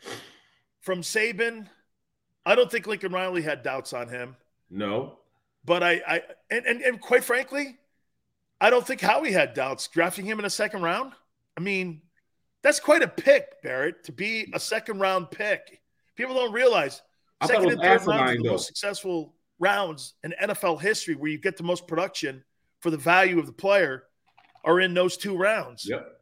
And and he's lived up to the second-round billing. And if I were to say this, if he were to go into the draft this year, he's younger than Joe Burrow. Yep. If he were to go into the draft this year, he'd be at the bottom of the first round. You'd put Jalen Hurts in. Wouldn't you put him in the bottom of the first round if you knew that he could play like this? There's no question I would. And you know, people understand he's so young. That in itself is telling. He's so young, and he's shown the ability to come back and play better every single time he left. He never came back the same guy.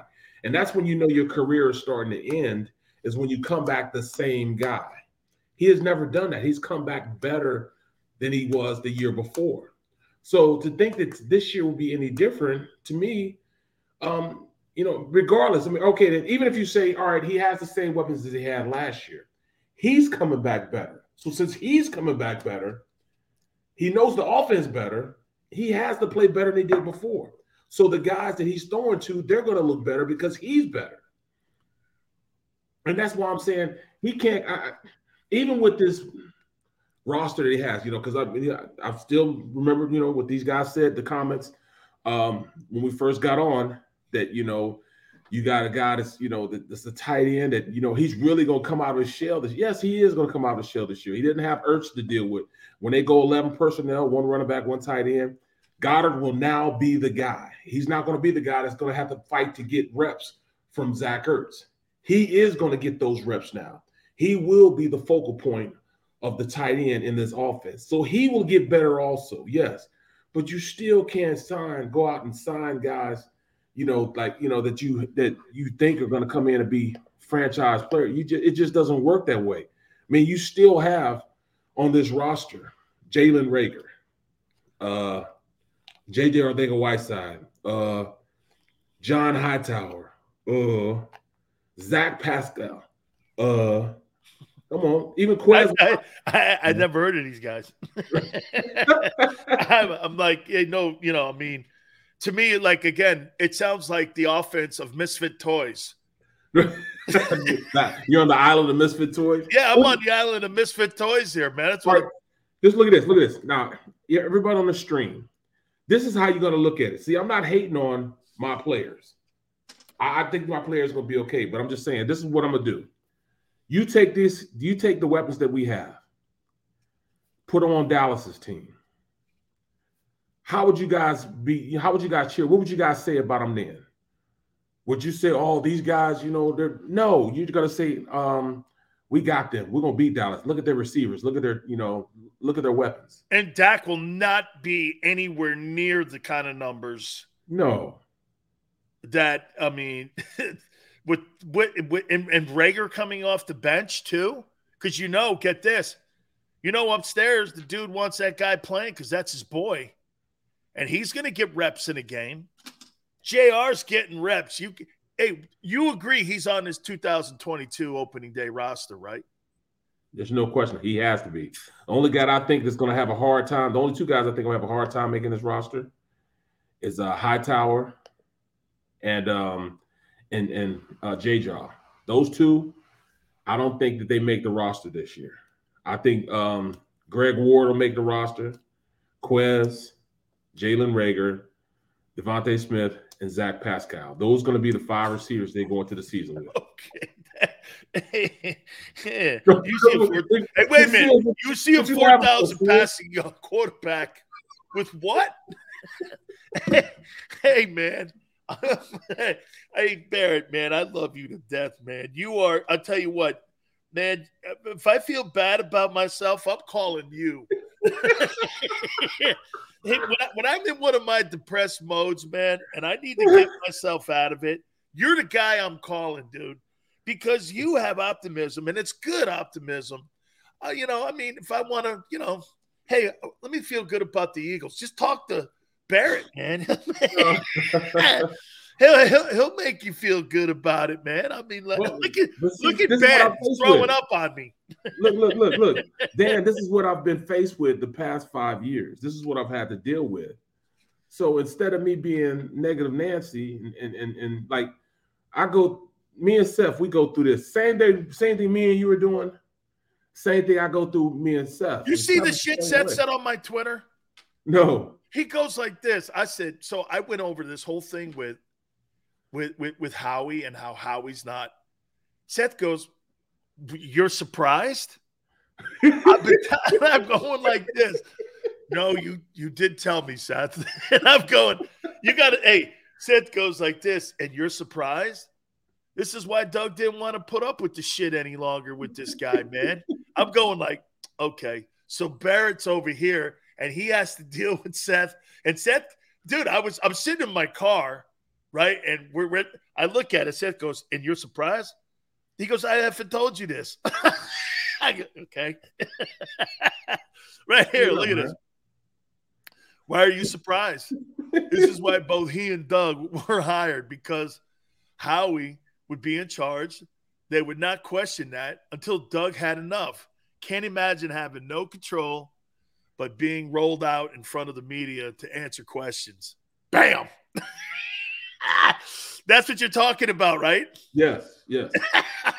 So once Doug went through puberty and his balls dropped, you know what I'm saying? He was like, "You can't hit me like that." No, yeah, I'm a grown up. You gonna treat me as such. And what did they do? They got him up out of there. So I mean, it's a bad situation. It's a bad situation for the Eagles and a bad situation for Nick, because he's eventually gonna get tired of it also. Yeah, well, but you know what? No, you know what? No, I don't think Nick will. I don't think Nick has that. He doesn't. Because Frank told him, if you want the job, that's part of it. But see, this is also it too. Nick does not have that player to back him up. Nick wasn't a former player. Nick was always been a coach. He wasn't an NFL player. Doug had the NFL pedigree behind him, which allowed him to be who he was. So you think that gives coaches more cachet if you're a former player? Oh, no question about that. Yes, I agree too. I think it gives you more credibility in the locker room that you've gone through training camps and that you've gone through being cut. You've gone through making teams. You've gone through traveling. I agree. I'd rather be coached by a guy who's been through that too. Who's understood it. That's why BC always had that, that extra respect in his back pocket, because he was a former player. Even though he was terrible. He couldn't. He was a special teams guy, but he still tries to live those days. We'd be in practice, and BC would be out there playing linebacker. And I don't know if I told you the story about we were running.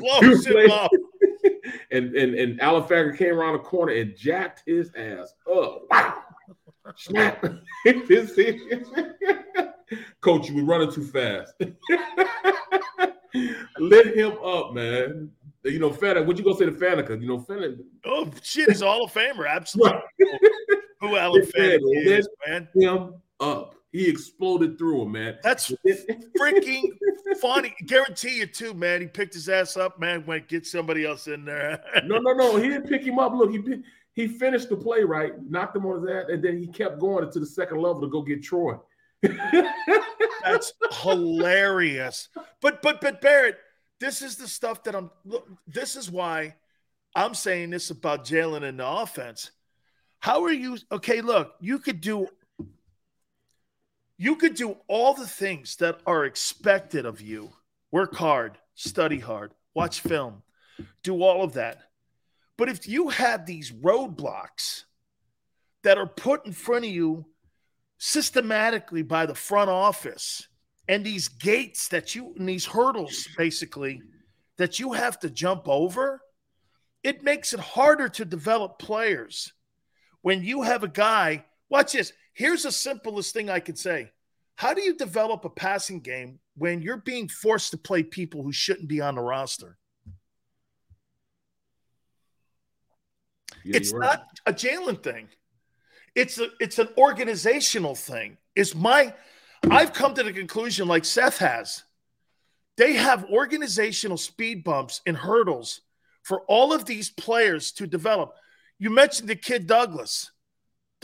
Okay, so you had a guy who looks like Diggs, who is a player now that just got a $20 million extension in Green Bay. You couldn't see, though, that he had talent and you didn't know how to utilize him and you didn't know how to develop him and you quit on him because why?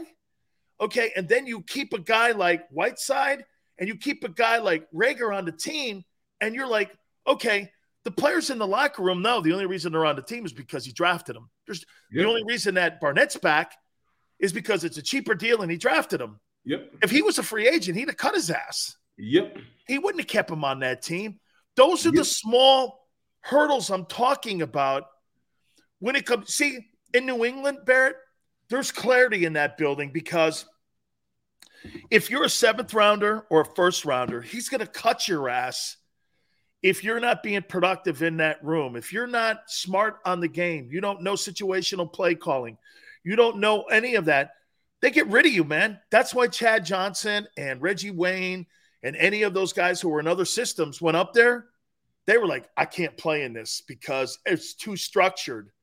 And when you can't play in that structured system, like you said, playing against the Patriots, these guys did shit we never saw every time we played them. It was something new. They knew where you've got to be a savant when you're in that. That means the front office isn't in the way. Can you imagine Bill Belichick putting a game situation together and all of a sudden Howie coming in going, you can't play this guy, you can't play that guy, you can't. Right. That's the roadblocks and the hurdles I'm talking about. Yeah. I mean, you're here. You are. You're the coach of the team. You're the face of the team, and the GM comes downstairs and, hey, I want you to take Jalen out at this point because I really want to see the backup quarterback. And the backup quarterback's like, what? Yeah, you need to take him out. But, Coach, we can win this game. No, I want you to take it out. No, Coach, we can win this game. No, we got to put the backup in. And they put the backup in. Nate Sudfeld, that talking that thing? Yeah. I'm like, come on, man. What was that? Dude, so here's how Howie looked at that. Could give a shit. I think that guy's in San Fran now or somewhere. I don't know where the hell he is. Yep, San Fran. He wanted a draft position. Yep. It had nothing to do with looking at Nate nobody. It had everything to do with him with 4 wins, didn't want to win another one, gave him a better draft position, which meant that it was more about him than the guys that were in the locker room. And you know why I hate tanking at the end? What if you are at 69% of your playing time? You missed a couple games early in the year, and you've got a $500,000 bonus, Barrett. Yep. And he pulls your ass in the final week, and you're a health. Are you angry that you're missing out on $500,000? I'm hot as fish grease. The fans don't know that, though. Right. I'm fighting somebody. And I'm letting everybody know, too, that, this is why I'm not playing.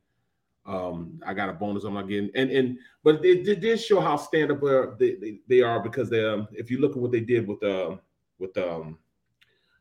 starting corner, the other corner, they gave him he had a $300,000 bonus if he played a certain amount of time.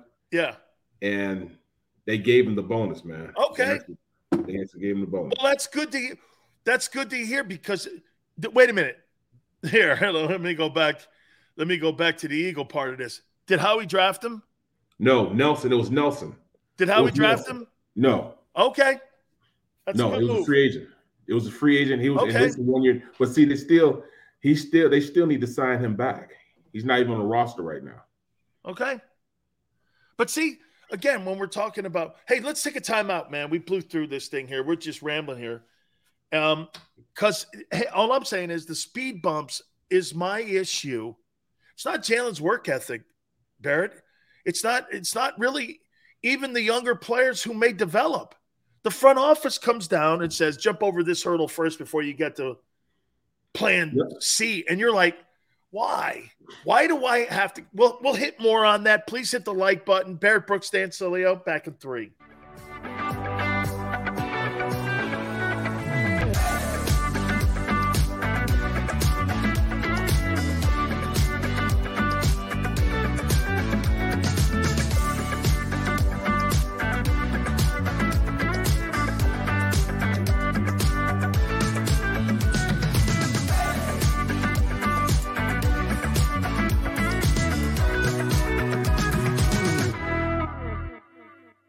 At Stateside Vodka, every new customer gets the world's best rocks glass, free. What's that? A rocks glass? You're telling me that bottle is cut in half? You could say that. Holy shit. And you're telling me I can get one of these glasses for free? That's right. 1 free rocks glass per customer with each first-time purchase of Stateside Vodka. So good, it just disappears. Imagine for a moment that you went to work today and when you came home, you were catastrophically injured. Your life and your family's life. That's what happened to union construction worker Mike Little. I was scared of what the end was going to be, but to be 100% honest with you, I knew I was going to be all right just by talking with Brian. In my heart, I just knew everything was going to be all right. Call the firm and find out why they say, "We got this." Call 215-458-2222. Go for the midnight dares. Go for the memories. Go for the view that goes on forever. Go for the bubbles in your bathtub and in your drink. Go to bed whenever you want. Or don't. Go for him. Go for her. Go for the win. Go to Ocean Casino Resort. Book your trip at theoceanac.com.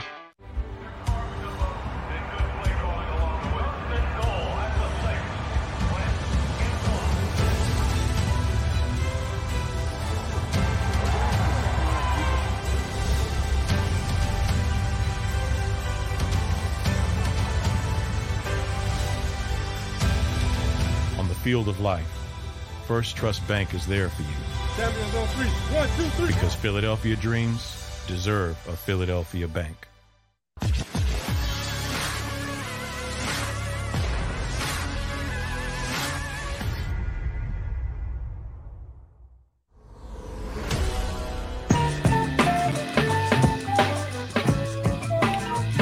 The middle, Barrett, Brooks, Dan, Sileo. My wife found this. Look at this. Nice. Lightning send me all kinds of gear. That's what's up, man. Look at that, man. Dog, I like that. That's what's up, man. Let me tell you something about the Lightning and the Flyers. When the Flyers come to town, that is the Tampa Bay Lightning's #1 rival. Oh, get out. The Lightning fans. Okay. Oh, Barrett, what sport? Okay, what sport is that? It's hockey, man. There you go. By hockey, the way, man. He made me ask you that there. Well, but I see it. But he don't. I got a little swag from the Flyers, and one time the Flyers they wanted me to come out and play goalie for them. I told them I can't skate, just like as a little deal. And they said, all right, we're gonna try to, get you some skates. You can come out one time, just from a little spill for NBC. And it was kind of messed up, bro, because they couldn't find any size 15s. No size 15 skates. That's my size foot. I got a 15 foot. I said, thank you very much. Yeah, right? Hey, man, I'd love to have a Flyer sweater. Holy shit, man. I'll see what I can do. With Bobby. I was friends. I was friends with Ed Snyder. Oh, get out of here. Oh, no, man. I was friends with him. He'd come on my show when I was in Tampa, and every time the Flyers, dude, I think they played one time at the Trop, and I think they had 65,000 fans, and they were all Flyer fans. Hey, man, Philly, people think New Yorkers are there. It's all Philly, man.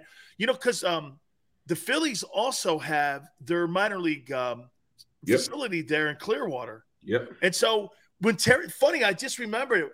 Terry Francona used to invite me over to the Phillies facility, and I'd go over there, and I threw a first pitch out over there at the Clearwater facility. And man, this was back when Francona was the manager of the team, and I had a blast over there with those folks. And when the Flyers come to town, man, and they came to Tampa, man, that place was filled with Philly fans. You know what we're doing next year, man. We're going to do spring training down there, man. Jacob Media is to send us down there. They're sending us down there, bro. For what? They're gonna send us to spring training. Oh, I'm telling them right now. Ain't that right, Xander? Dude. Yeah. Dude, the Phillies have a great, I think if I'm not mistaken, over in that neck of the wood. Have you ever seen the Yankee facility on Del Mabry right across the street from Raymond James? No. Holy shit. It's a miniature Yankee Stadium. What? And it's right across. Yeah, get what they did. So if you play in the minor league system there and they send you there, it's got the same shadows that you have when you get to the Bronx. So that when you're catching flies out there on Del Mabry, it's the same kind of sun you're going to see in the Bronx. And Steinbrenner set it up that way. The Yankees are there. I believe Bradenton, I think the Pirates are there. I think in Dunedin, I think the Blue Jays are there. I know the Astros are in Kissimmee. I used to go all through all those places in there, and I used to go to all the minor league ball games and see all the people. That's how I got really plugged into Major League Baseball for a long time. I'd go through all those minor league baseball parks, go down to Fort Myers where the Red Sox are. They got a junior Fenway down there. They built a junior Fenway Park. Some of them facilities, man. And I think the Cardinals now are at the old Dodger town. That used to be where the Dodgers were. They moved now to Phoenix. Mm-hmm. And the Dodgers used to be there, and the Cardinals are there now. The Mets are on the other side. They're Port St. Lucie. They're on the east side, near Jacksonville. You know, usually Xander has something to say. He ain't saying nothing this time. So, yeah, Xander, you heard that. We're going to spring training next year. Dude, Philly's doing some moves. You ain't going anywhere until you get starting pitching and a back-end guy to save your ass, because where the Braves have the Phillies, I don't give a shit about their lineup. I care more about the fact they don't have arms and they don't have a guy in the back end to shut the door on you. That's what the Braves have. See, the Braves invest in bullpen. They invest in starting pitching. They always have. That's a John Sherholtz blueprint that is still intact today. They always bear it. We have the opposite. Yeah, see, we have the most teams do the position guy. Most teams do the positional players. Yep. The Braves don't believe that. They're going to invest in arms. This goes back to when they made a trade. They made the trade with the Cubs to get Maddox. They developed Smoltz. They had Glavine. He was another guy that they had in their system.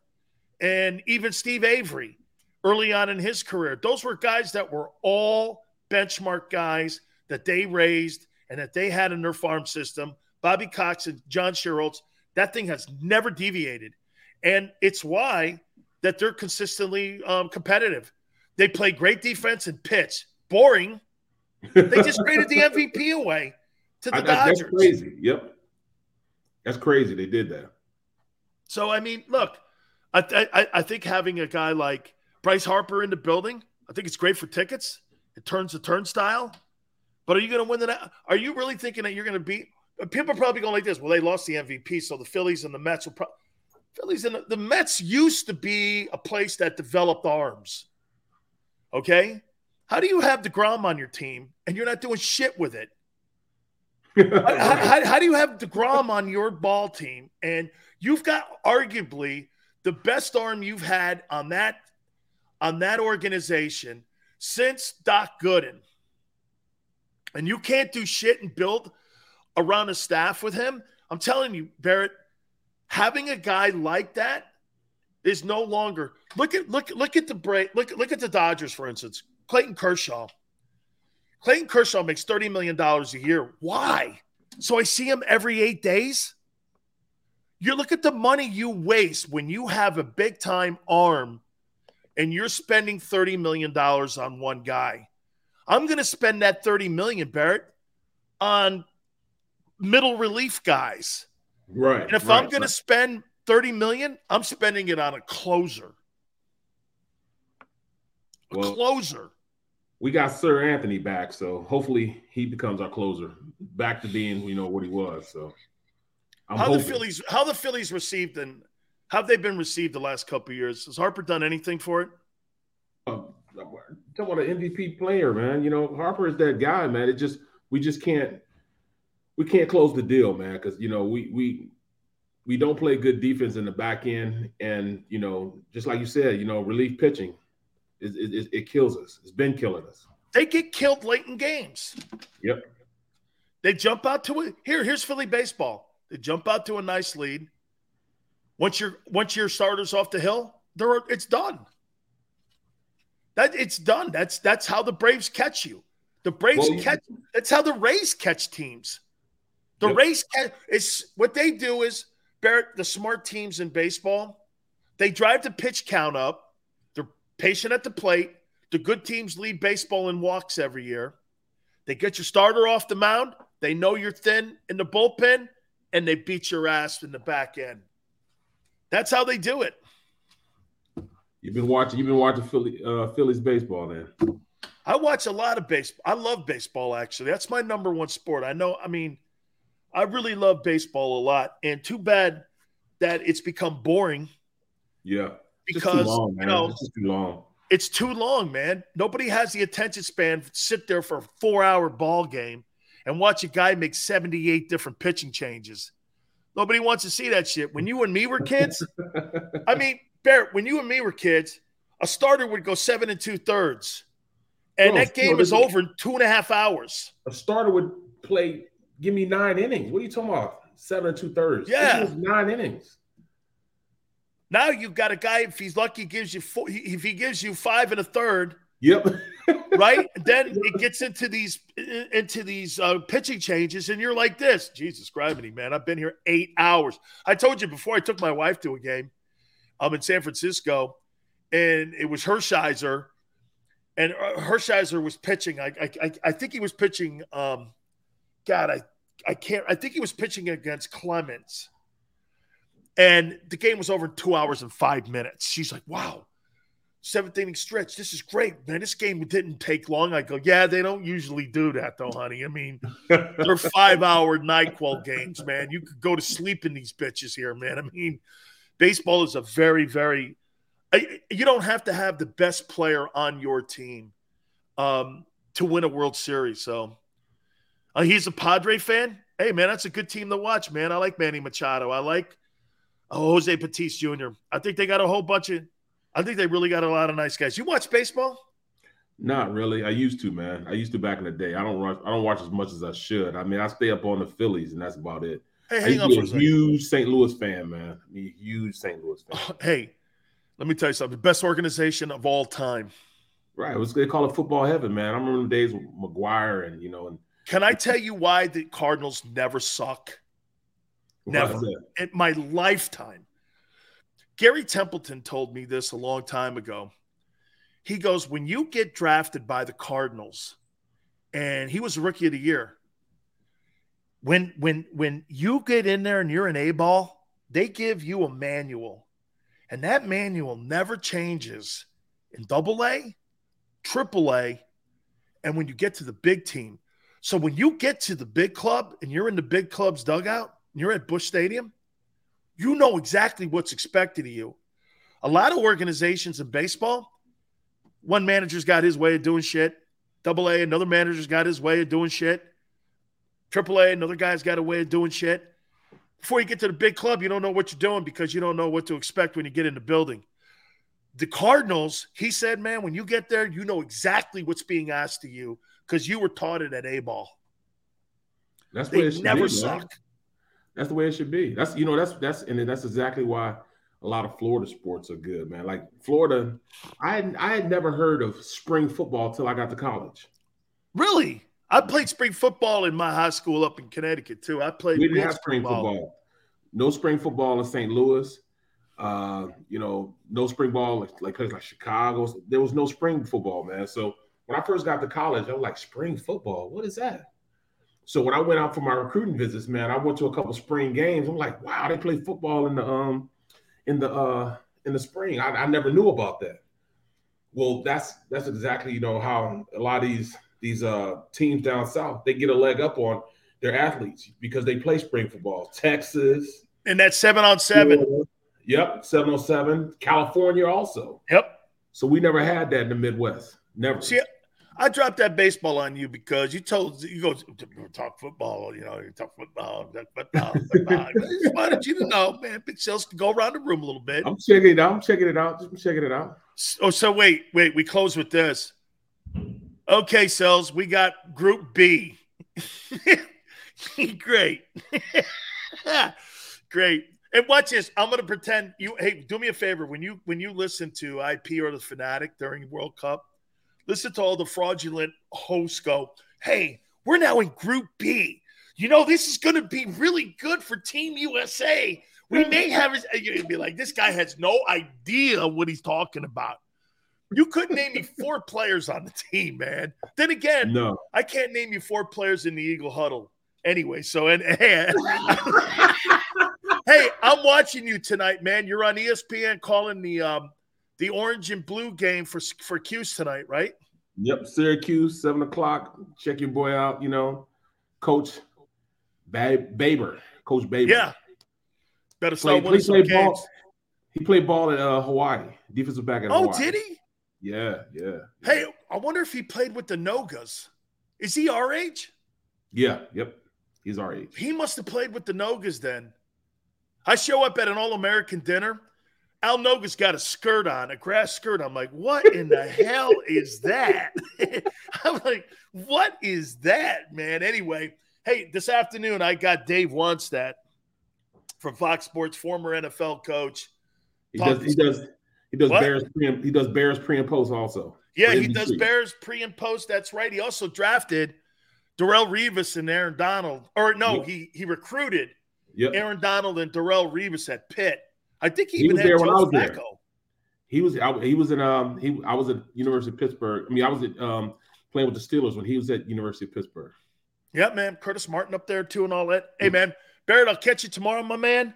Thank you so much, everybody. We appreciate it. Hit the like button. We'll catch you on the flip side.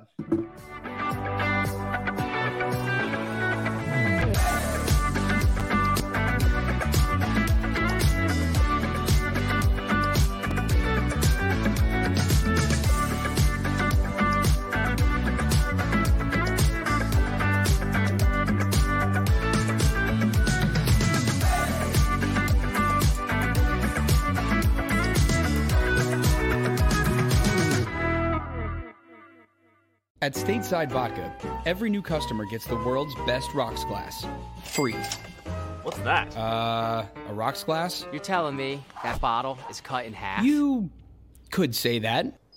Holy shit. And you're telling me I can get one of these glasses for free? That's right. 1 free rocks glass per customer with each first-time purchase of Stateside Vodka. So good, it just disappears. Imagine for a moment that you went to work today and when you came home, you were catastrophically injured. Your life and your family's life. That's what happened to union construction worker Mike Little. I was scared of what the end was going to be, but to be 100% honest with you, I knew I was going to be all right just by talking with Brian. In my heart, I just knew everything was going to be all right. Call the firm and find out why they say, "We got this." Call 215-458-2222. Go for the midnight dares. Go for the memories. Go for the view that goes on forever. Go for the bubbles in your bathtub and in your drink. Go to bed whenever you want. Or don't. Go for him. Go for her. Go for the win. Go to Ocean Casino Resort. Book your trip at theoceanac.com.